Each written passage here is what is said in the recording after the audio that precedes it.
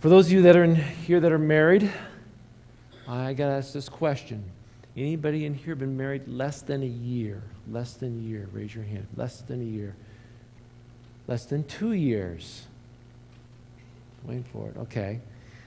Anybody in here been married more than 50 years? We're going to jump to the other end of the spectrum. Am I missing else here? Okay. Good. Awesome. Whether it's been between a little over a year or over 50 years, for those of you who are married, I want you to think back to your wedding. Now, if you're in here and you're not married, I want you to think back to a wedding that you've recently visited or you've attended, or maybe somebody else, you've been to multiple ones. Some of you young people and just out of college, you're like, I'm sick of weddings. I get invited to every one of my friends' weddings. I've bought so many dresses and rented so many tuxedos. You're like, please stop, right? I want you to think back to all these weddings, okay? Any of them very memorable? And why were they memorable? I want you to think about that, okay? As a pastor, I've had my share of officiating many wedding ceremonies. I think back to the day I got married. I think back to weddings before I was a pastor, and all the kind of things that have happened. Probably the toughest one was my own wedding when the pastor kept going and didn't stop, and when we came to the vows that you're supposed to repeat, do you, Rex, take this Jenny to be your lawfully wedded wife, to have him to hold from this day forward, and he just went on for like 5 minutes, it felt like. Never stopped. I was supposed to repeat them too. It's like, can we do that again? I was shocked. I didn't know what to say. You're supposed to say, I, Rex, take you, Jenny. I, Rex, take you, Jenny. And then, you stop, right? He didn't do that. He just all the way through, and I stood there, jaw drop, and he's like, the other pastors, two pastors, the other pastor, let's try that again. Yeah, let's try that again. I was so nervous. I looked at the pastor. I made my vows to the pastor. It was so wonderful. Many years later, when we went to a wedding retreat or a marriage retreat, that we got to renew our vows, and that was the first time I actually looked in the eyes of my wife, Jenny, and actually said my vows. Because I was so nervous I didn't want to mess up after he did that. I remember other weddings I went to. We literally sat down, the ceremony started, and the next thing you know, it was over. I was like, did this just get going? And there's a couple guys behind, like, dude, that was 11 minutes. It's like, that was a quick wedding. It was quick. I mean, I was like, yeah, we drove 3 hours for an 11-minute wedding. It was awesome. It's many memorable, I think, back to all these different ceremonies. And I think about it, and it's like, what is a wedding ceremony? Some people do crazy things at their weddings. One of my friends got married, and he said he stood up front, and the groomsmen and the bridesmaids, they came down, and every groomsman, because they got dressed in the nursery of the church, grabbed those little tykes guys. You know what I'm talking about, those little guys? And every groomsman had a little tykes guy in their hand. So as they came forward, they shook the hand of the soon-to-be married groom. They let go of the little tyke guy into his hand and walked over to get in their place. And the groom was standing there, and he just started collecting all these little tykes guys, and he had to start putting them in his pocket, and he had these pockets of little tykes guys, and we sit there, and we looked at that, and we laughed, and I felt sorry for my friend Kevin, and I looked at that, and then I've heard of other weddings that people just go full-blown with spending all kinds of money, or I've heard the wedding ceremonies where they played the Ohio State fight song as they come in and out, and it's like, what's going on, You know what I'm talking about? You ever seen all those weddings and you look at them and think about what really is a wedding ceremony? In the book of Genesis, and I didn't give this one to Dan to put on the screen, but in the book of Genesis chapter 1, this is where it all began. If there's the first initial wedding ceremony that took place was in the book of Genesis in the very beginning. If you don't have a Bible, by the way, you can raise your hand. We'll bring one to you. If anybody needs a Bible, we'll bring one to you. Yeah. Genesis is the first book in the Bible. Genesis chapter 1, verse 26. Oh, boy. Got my numbers mixed up. God said, let us make people in our image to be like ourselves. They'll be masters over life, and fish and sea, birds in the sky, livestock, wild animals, small animals. God created people in his own image, patterned them after himself. Male and female, he created them. So God blessed them and told them, multiply, fill the earth and subdue it. Be masters over the fish and the birds and the animals. God said, look, I've given you seed-bearing plants through the earth, all the fruit trees for your food. I've given all these grasses and other green plants, the animals and the birds food. So it was. And God looked over all he made and said, it was excellent. It was very good in every way. And that all happened on the sixth day. And we look back at that and say, what an incredible thing. What an incredible thing, right? But before all that, when God made man and all sorts of animals, and he made Eve, go on in chapter 2. On the seventh day, having finished work, God rested from all his work. He blessed the seventh day, declared it holy because of the day when he rested from his work of creation. This is the account of the creation of heavens and earth. But look at the next verse. When the Lord made the heavens and the earth, there was no plants, grain growing. The Lord had not sent rain. No one was there. And we read to go on how he watered the gardens and placed man in the garden. And he placed man in the Garden of Eden to tend and care for in verse 15. And we read on through all creation, but we get to verse 23 when God creates Eve and he says, at last. Adam exclaimed. He's excited, okay? She's part of my own flesh and bone, and she will be called woman because she was taken from a man. This explains why a man leaves his father and mother and is joined to his wife, and the two are united into one.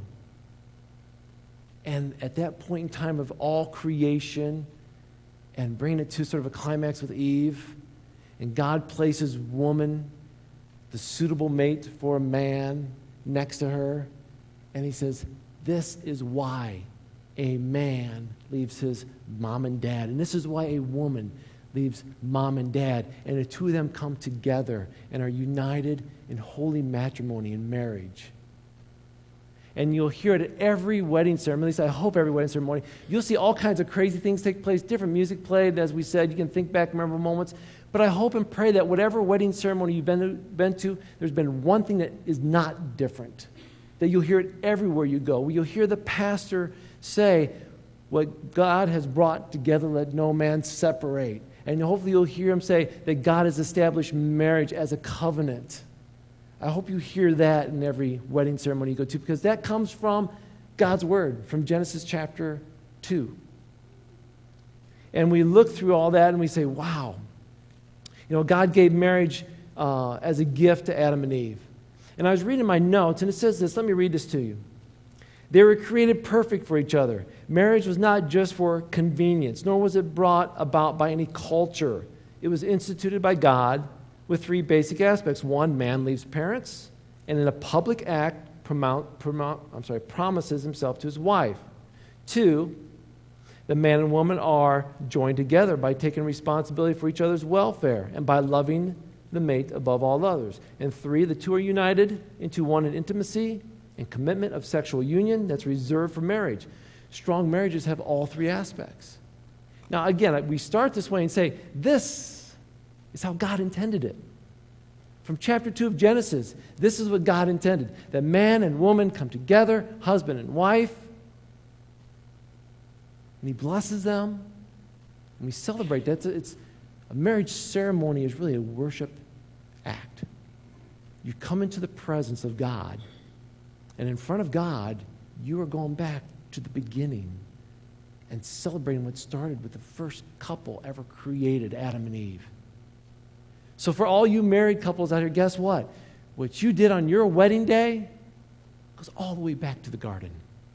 What God instituted. What God created. It's a beautiful thing. And it should be celebrated. So when you have an anniversary, you should celebrate. You should celebrate what God has done. But as you know, the Supreme Court of the United States released a decision earlier this summer on the decision of permitting same-sex marriage as a constitutional right that's applicable in all 50 states as well as our U.S. territories such as Puerto Rico, right? Now, the Supreme Court declared as was a tie 4-4, and so the remaining judge, one judge, then says, I'm voting in favor. So next you know we now have a 5-4 decision being made that same-sex marriage is a fundamental right protected by the Constitution. In doing this, they created a brand new civil right, which is going to have profound implications upon the church and its free exercise of religion for the future. You know, a few years ago, as homosexuality became a topic in this world more and more and brought up front, and then in sports, it became big headlines in sports, and then now this summer with same-sex marriage, it's become even bigger. And I have to ask, when all that started taking place, and then after the summer when it happened, what was your initial reaction? I'm not going to ask you to put it out loud, but how did you respond when you heard this? Was it like, no big deal? Was it devastating to you? Did it make you angry? Did it make you celebrate? Some of you have friends, you might have relatives that were just excited about this because maybe that's the kind of behavior and lifestyle they live. The internet, Facebook, social media went berserk with all kinds of comments and posts and blogs and stories. And I'm telling you, you can easily find yourself wrapped up in reading those. And then your anger and your emotions start boiling over. If not boiling over, your head starts spinning because you have so many opinions, so many voices shouting, saying, this, you're like, then you start like swaying one way, like, well, I understand what they're saying, and when I feel bad for this party, and you know what I'm saying? It's easily to get caught up in the sway and the emotion of what's happening. But we've discussed in the last few weeks that here's where it all begins. In the beginning, what? In the beginning, God.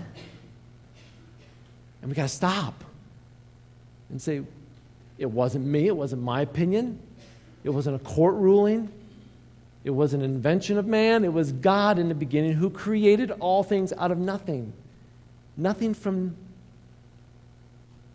nothing to new. It's amazing. Only God can do that.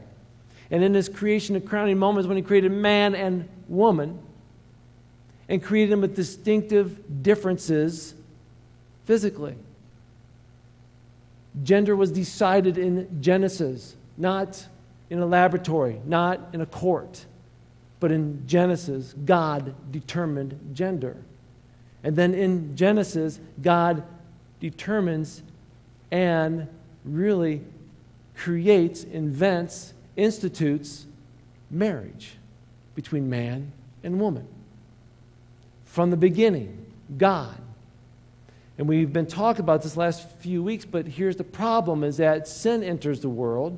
And as we learned in Genesis chapter 3, and then all the way as we get through Romans chapter 1, that man said, although I know the truth, I'm suppressing it. I'm holding it back. Forget the truth. I don't want truth. I want my opinion. I want to feel good about myself. It's no longer God on the throne. It's myself on the throne. And even though we would never claim to replace God on the throne, who still makes the decisions? We do. We choose our own way. We choose to be our own God. And we become perverse and sinful, choosing lifestyles that are not godly. And Romans chapter 1 specifically looks at sexual sins, and specifically even more so at homosexuality, and says this behavior is vile, degrading, and corrupt. And we sit there and people say, well, Christians are so harsh. Listen, we're just repeating God's word, what God said. This is what happens. If you choose to walk away from God, this is what happens. Paul just decided, listen, I'm going to focus in on this one particular area of sexual sins. But for any sin that's out there that we all commit, can be said of in Romans chapter 1. When you walk away from God, this is what's going to happen. The Bible speaks clearly about many things, and one which is homosexuality. Now, we can wish that it didn't happen. We can pretend that it doesn't. We can arrogantly assume that, what's been preserved for us in the pages of God's Word is full of ancient and backward thinking. Some argue that things have changed. Society has changed. Because society has changed and evolved, the Bible doesn't apply anymore because it's ancient writings. That's what some people think. I've heard people say, forget the Old Testament, we're living in New Testament times. You can't separate out Old Testament and New Testament. And when you hear somebody say, forget the Old Testament, listen to the New, they've got false teaching going on and a false belief. And we're not here to judge them and say, listen, you did it. We need to help guide them back to truth, the whole truth, which is Old and New Testament.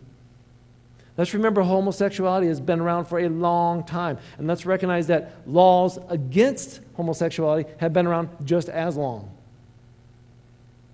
The Bible's position, God's word, has never wavered on the penalty of this particular sin as well as other sexual sins, as well as all sins.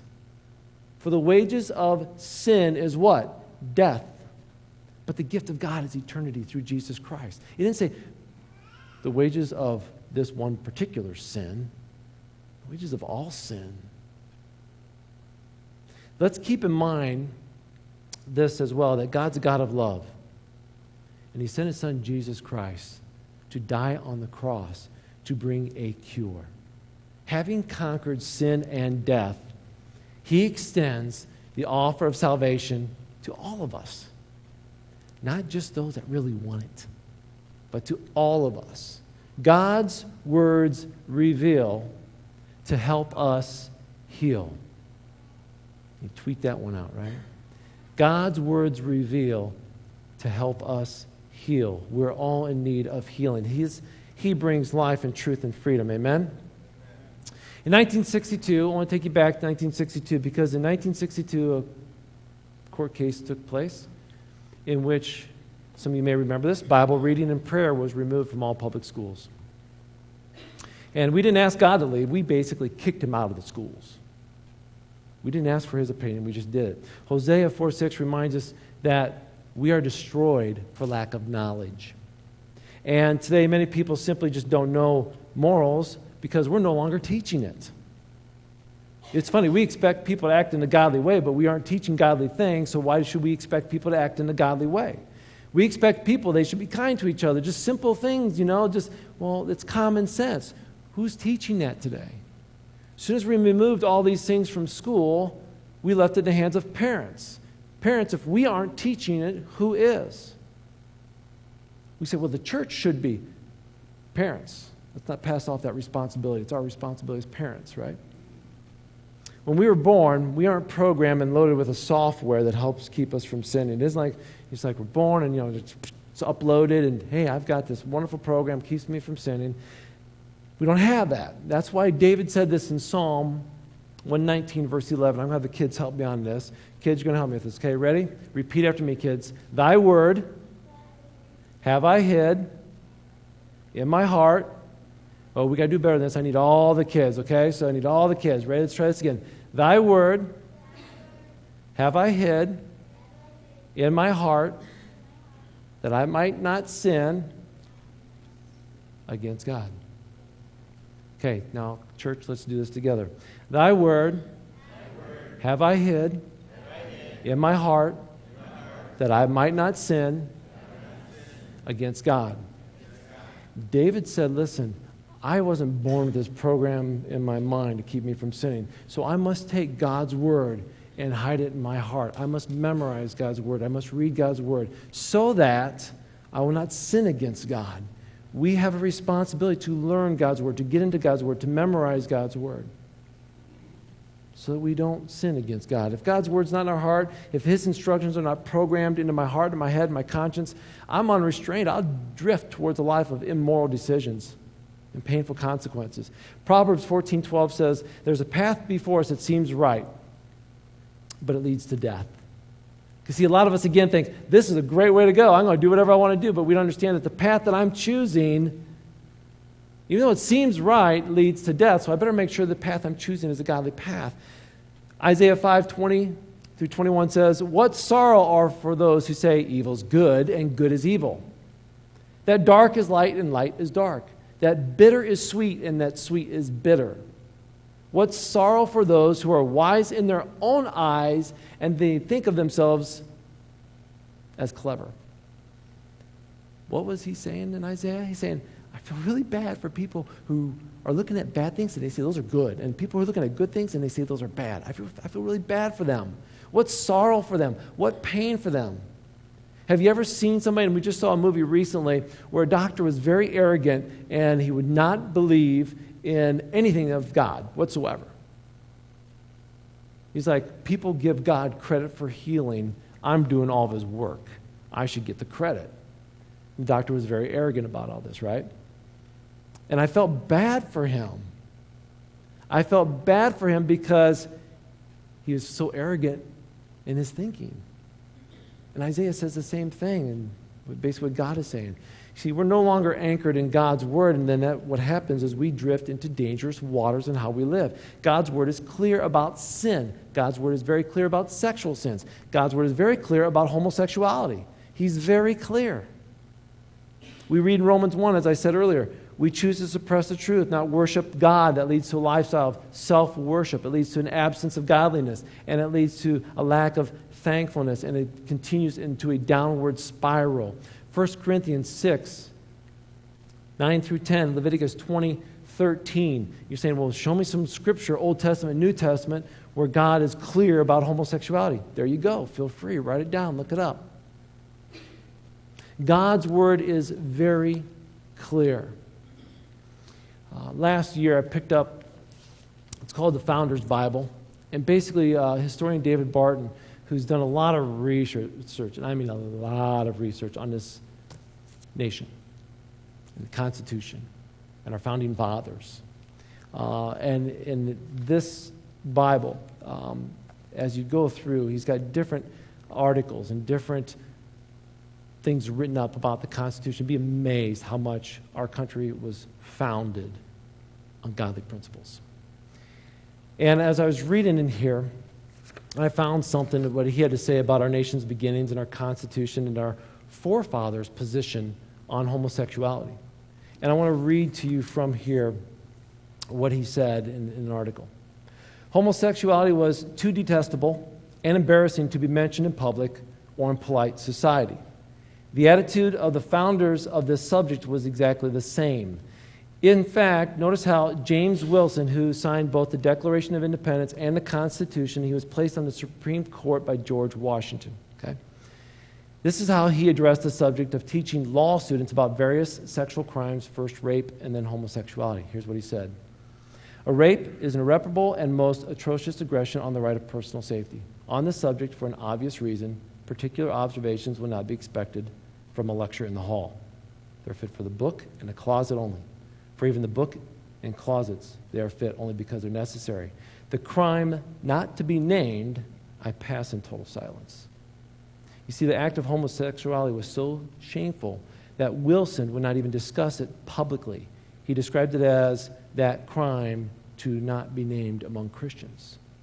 You want to know how our founding fathers felt about this subject? They didn't want to talk about it. It was so degrading, so vile. That's how they looked at it.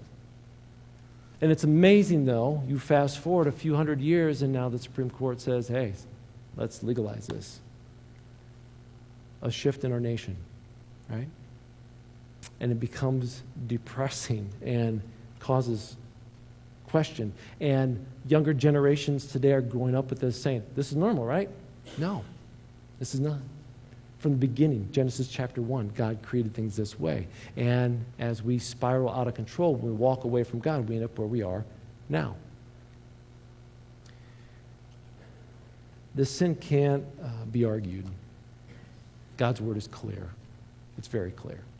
So when you come in here this morning, we're not here to argue about this. We're not here to say, well, is it right or wrong? God's word is very clear. What seems to be unclear as we gather as God's people is how we react, how we respond to all this. What do we do as Christians? You know, we don't want to hurt anybody's feelings, right? We're like, well, I don't want to hurt their feelings. I'm supposed to love them, but I don't want to get them upset, right? Well, I'm sort of private in my faith, so I'm not going to come out and share. And there's others that's like, I'm bold, and I want to let people know. So we've sort of come together with mixed emotions, mixed feelings, and question and say, how do I respond biblically to this and other things that are going on?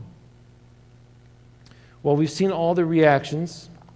If you're out there reading or checking out social media or the internet, whatever, you're seeing all kinds of reactions. I want to share with you two reactions that sort of took me by surprise.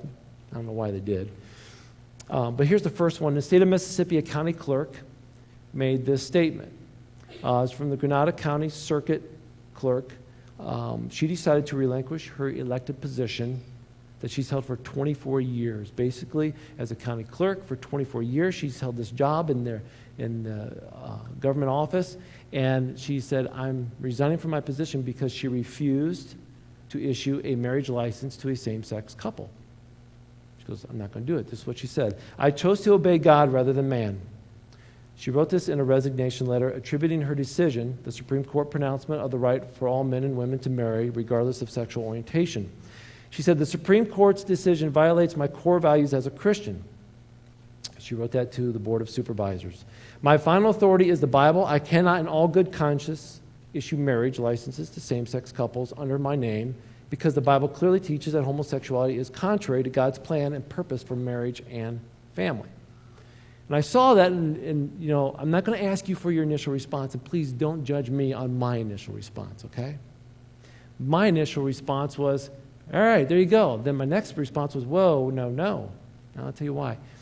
And here's what I was thinking through. What happens if, as Christians, we stop serving in politics because we don't like the decisions that are being made? What would happen if all Christians in their government positions said, we didn't like that decision, let's all quit? Let me ask you now, who's running our government? No Christians. If we remove all light and all salt from different places, guess what we're going to end up with? A darker government, right? A tasteless government, right? A very godless government. So that was my first initial reaction. Turn with me to the book of Matthew, chapter 5. First book in the New Testament. Matthew chapter 5. And again, I'm not here to place judgment on this woman for her decision. I'm just sharing the decision she made and my initial thoughts. If she felt convicted by God's Spirit, this is what she's supposed to do, then she did what she felt was right according to God's Spirit. And if that's what God's Spirit told her to do, then she did what she needed to do in obedience. Okay? Verse 13, chapter 5.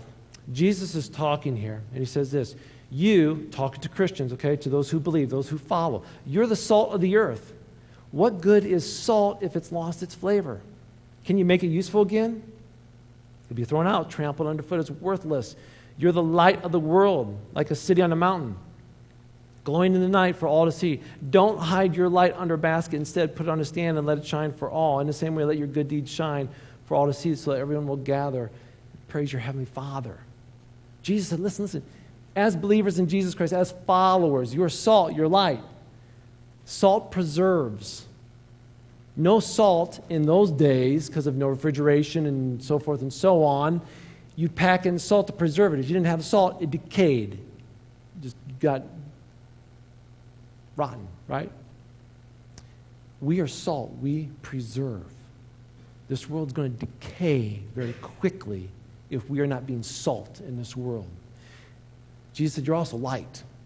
You think back in the biblical times in these cities, you know, wherever they were located, when the lights were on, you could find those cities. If the lights were not on, you had no clue where the city was at. As Christians, we should be evident and visible and seen wherever we are, like a light at night in a city that lights it up. So as Jesus is talking through these things, I'm looking at this and saying in verse 16, in the same way, let your good deeds, let the way you live shine for all to see. So I'm sitting there going, okay, so her choice to leave that government position, was that the right thing or not? Should we quit or avoid places in our life that we feel, I don't agree with that, so I'm not going in there. I'm not going to do that. Is that the right thing when we're called to be light and salt? Now listen, please, okay. Pastor Rex said I shouldn't go to places, I shouldn't quit, I'm not telling you any of that. I'm just saying this is what was going through my mind. I'm thinking this through. I'm trying to find the answer. So when I pray, I have to say, God, what do you want me to do? Am I to be the salt and the light here in this situation as you've called me to be, or is this a situation I'm not supposed to be in? Because if I am a man who lusts after things with women, do you think God's really going to call me into a strip joint to preach the gospel? No. that clear? So we have to be attentive to God's voice and say, God, what is it that I'm supposed to do or not do in this situation? We do know this. God's called us to be salt and light. Amen? Can't argue with that. Then there's the Oregon Bakery story, where they stood by their decision to deny cake for a same-sex wedding. So an Oregon baker basically said, he is now facing legal action. He's being sued by the same-sex couple. They wanted a cake for the upcoming wedding, and he's like, no, because of my religious faith standing, I'm not going to bake a cake for you because I refuse to do that for a wedding ceremony. Reported on the news said the woman who filed the complaint said she previously purchased a wedding cake from this bakery for her mom without incident, but denied service after she told the owner that the cake she wanted to buy was for her same-sex wedding. Now again, is this the right decision by the bakery? By this Christian couple who owned the bakery? Again, I'm not here to say whether that was right or wrong this morning. I'm not going to tell you what the right or wrong decision was. What God laid upon the heart of that person is they've got to follow in obedience, okay? I guess I would sit here and say this. If I'm going to deny you services at my bakery because of your same-sex marriage, then I probably should have a little application for everybody to fill out and ask them, have you had premarital sex? Have you had lustful thoughts? Have you gossiped? Have you lied? Because if you're a sinner, then I probably shouldn't serve you. That's going to be tough because that means I'm going to have to close my bakery. I can't serve anybody. I can't even eat my own cake because I myself am a sinner, right? And then it becomes very dangerous when we start becoming judges and we look at people and their sinful behavior and deciding what we should do. Now, again, I understand the convictions of this person in court, and I understand the convictions of this person who's in the bakery. I understand their convictions. But what's the correct response? Again, I'm not debating or discussing the decisions made by them, but we have to ask, what is our response as Christians in light of sinful behavior that surrounds us? If we call ourselves followers of Jesus Christ, that cross has to mean something in how we live, how we act, how we make decisions, how we stand for Jesus or not. If you are a follower of Jesus, you are called to stand in the name of Jesus and be that light and be that salt. As a believer in Jesus Christ, we have to seek wisdom then in how we live and say, God, help me, guide me. I want to make the right decision. No, I don't want to offend them, but I don't want to offend you. I'm not ashamed of your gospel. For it's a power unto salvation, amen? As we seek God's direction, we're commanded to do something, and I want you to hear this, please. Let me tell you what we're not commanded to do, first of all, because I looked for this. I tried to find it. I tried to find somewhere in the Bible, and I couldn't find it. Matter of fact, I had to put a note in my phone because it's like I can't find it anywhere. And the scripture was coming from James. Because, see, I was trying to find out where in the Bible does it say we're to judge one another. We're to love one another, pray for one another, help one another, be kind to one another. There's got to be somewhere it says judge one another, right? Because don't we do that? Look what they're doing. Look how they're dressed. We got to spend a week in Indiana with my family, and it was a great week. It was a really great week. But one of the days we actually went to Chicago, so we drove to Michigan City, and outside Michigan City, got on a train, took the train into Chicago, went to a ball game, and came back. Let me say this. In case you didn't know this, if you haven't been outside of Wauseon or Fulton County, Chicago's a little different. Don't know if you knew that, okay? A lot of people look different than me. I was really surprised how they looked, acted different. I'm being very sarcastic now, by the way. I've been to Chicago many times. You know how easy it is to judge people? It's real easy, isn't it? Let's just say on Friday, God could have slapped me multiple times for being judgmental, okay? Rex, again, really? You're judging that person? Really? Look in the mirror, Rex. Because it's so easy. I look at people and say, what was that guy thinking? What was she doing? Why is she dressed like that? Why is he acting that way? Did you hear him? Man, what a sinner he is, right? God could very easily say, hey, Rex, check out the mirror. Look at it. Oh, sinner. Yeah, I see that, God. Gotcha. But we judge one another, don't we? I've not found anywhere in Scripture where it says, thou shalt judge one another. I never see anywhere in the Bible where Jesus said, verily, verily, do as I do with. Judge one another. I don't see that anywhere. Brothers and sisters, do not slander one another. This is coming from James. Anyone who speaks against a brother or sister or judges them speaks against the law and judges. When you judge the law, you're not keeping it, but sitting in judgment on it. There are only one lawgiver, only one judge, the one who's able to save and destroy. But you, who are you to judge your neighbor? Ooh. So when it comes to this subject, and looking at the Supreme Court ruling, oh, how I want to judge as a human being and say that I'm so much better than them because I know God's rules and laws and heart. Thing is, maybe they don't. They don't know that God says, don't do this. It's a downward spiral that leads to death. But I know it. In John chapter 8, turn with me there, please. John chapter 8, Jesus is sharing a story, and I referenced this scripture last week. Jesus returned to the Mount of Olives, but early next morning he was back again at the temple. Crowd was gathered around. He's sitting down to teach them. And as he's speaking, the teachers of the religious laws and Pharisees brought a woman they caught in the act of adultery. They put her in front of the crowd. Verse 4, teacher, they said, this woman was caught in the very act of adultery. The law of Moses says, stone her. What do you say? Which means they're going to grab a bunch of rocks and stones, basically death punishment on the spot because she was messing around. Okay?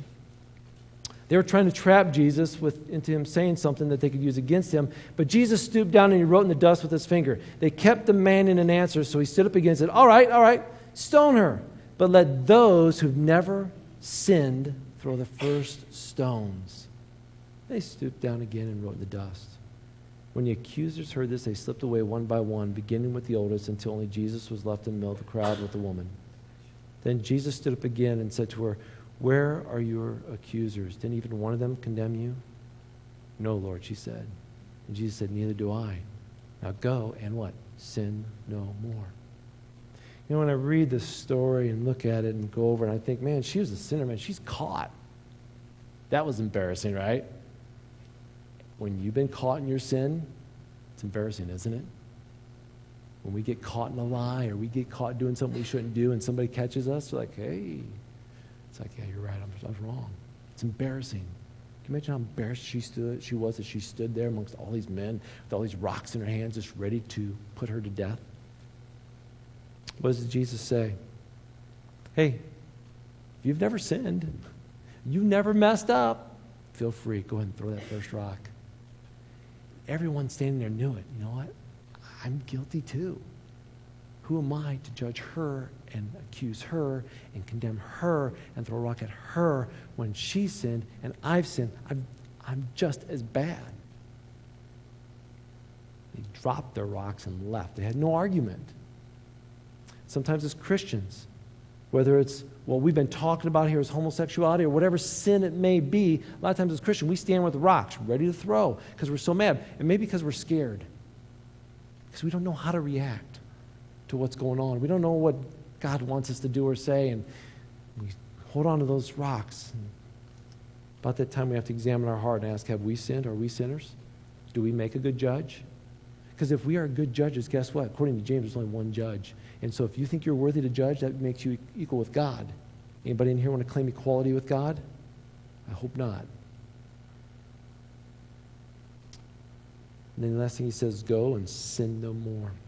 You know, we're reminded that we're not responsible to judge the world. We're responsible for getting things right with God first. You know, the wonderful thing about the gospel is, and the fact that God sent his son Jesus Christ is, he looks at all of us and says, no matter what sin it is you're in, no matter what sin has knocked you off your feet, no matter what sin is entangling you and causing you to stress your life right now, I will forgive it. Because I sent my son, Jesus Christ, to die on that cross, to conquer sin and death, so that you can have new life. That's the amazing thing about grace, is it looks at us and says, I don't care what you've done. I can forgive that because I'm God. But in our hearts, sometimes it's hard for us to think, He'll forgive that. Yes, He will. Yes, He will. And we're responsible then as human beings to say, let's get this right with God. Let's get things right with God. Let's seek forgiveness. If we confess our sins, He is faithful and just to what? Forgive us of our sins and to cleanse us of all unrighteousness. He is a faithful God. He will forgive us. Our relationship with God is first. Our hearts need healing. Our hearts need forgiveness. Then we look around and we look at everybody else after we're right with God and we're going to keep trying to get things right with God. We look around at everybody else and we say, wow, they're messed up too. But we don't look at them like that. We look at them as like, you know what? They need God too, is how we should look at them. Matthew 22, 36, 40, Jesus said this. As a teacher of the law came and said to Jesus, he said, Jesus, what's the greatest commandment out there? What's the greatest law? Top it off. Sum everything up. What is the most important thing that we should get out of all this? Jesus said what? To love the Lord your God with all your heart, soul, mind, and strength. That's the first and greatest commandment, Jesus said. Second is equally important. Love your neighbor as yourself. The entire law, all the demands of the prophets are based on these two commands. That's why in our church we talk about loving God and loving others. We've got to love God first. That's why we come on Sunday morning to worship Him. To humble ourselves and say, we're not God, God you are, and we want to love you. We want to sing to you. And we walk out of here saying, okay, it's time for us now to go love others with the love of God. And I can't love others until I've got the love of God in me. I can't forgive others until I've got the forgiveness of God pouring all over me. What does God command us to do? I believe love. We hear it every wedding ceremony, 1 Corinthians 13, the love chapter, right? The greatest command that God gave us through His Son, Jesus Christ, was to love God and love others. We're to love. How are we supposed to love? Patient, kindness. We're not going to be jealous. We're not going to boast about it, right? It's not going to be rude. Doesn't demand its own way. Love's not irritable. Doesn't keep record of wrong. Doesn't rejoice about the injustice, but rejoices when truth wins out. Love never gives up. Love never loses faith. It's always hopeful, endures through every circumstance. We hear that in 1 Corinthians. Paul says that, right? That's what love is. God's words are clear on defining sin. We know that. God's word is clear that He was here in the beginning and He instituted marriage. He created gender. We understand all this to be true. The problem we have as Christians is accepting truth or maybe responding to truth with people around us. I want to ask this church,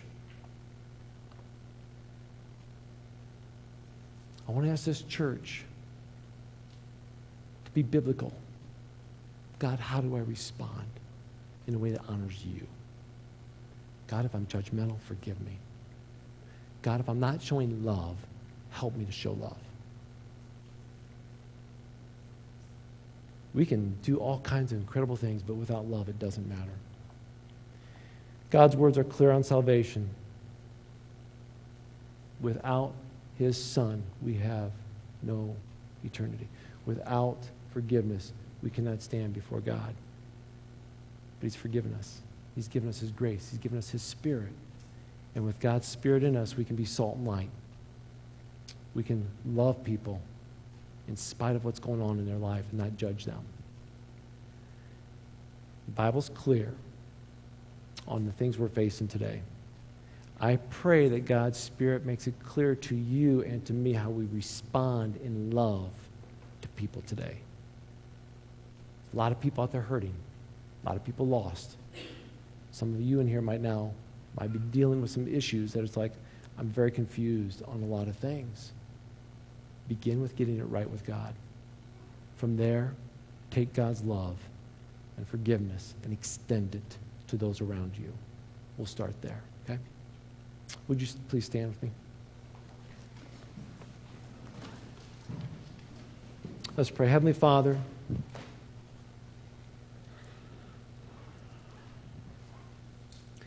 Lord, I think about what can be said or not said, and I think about, Lord, what to share.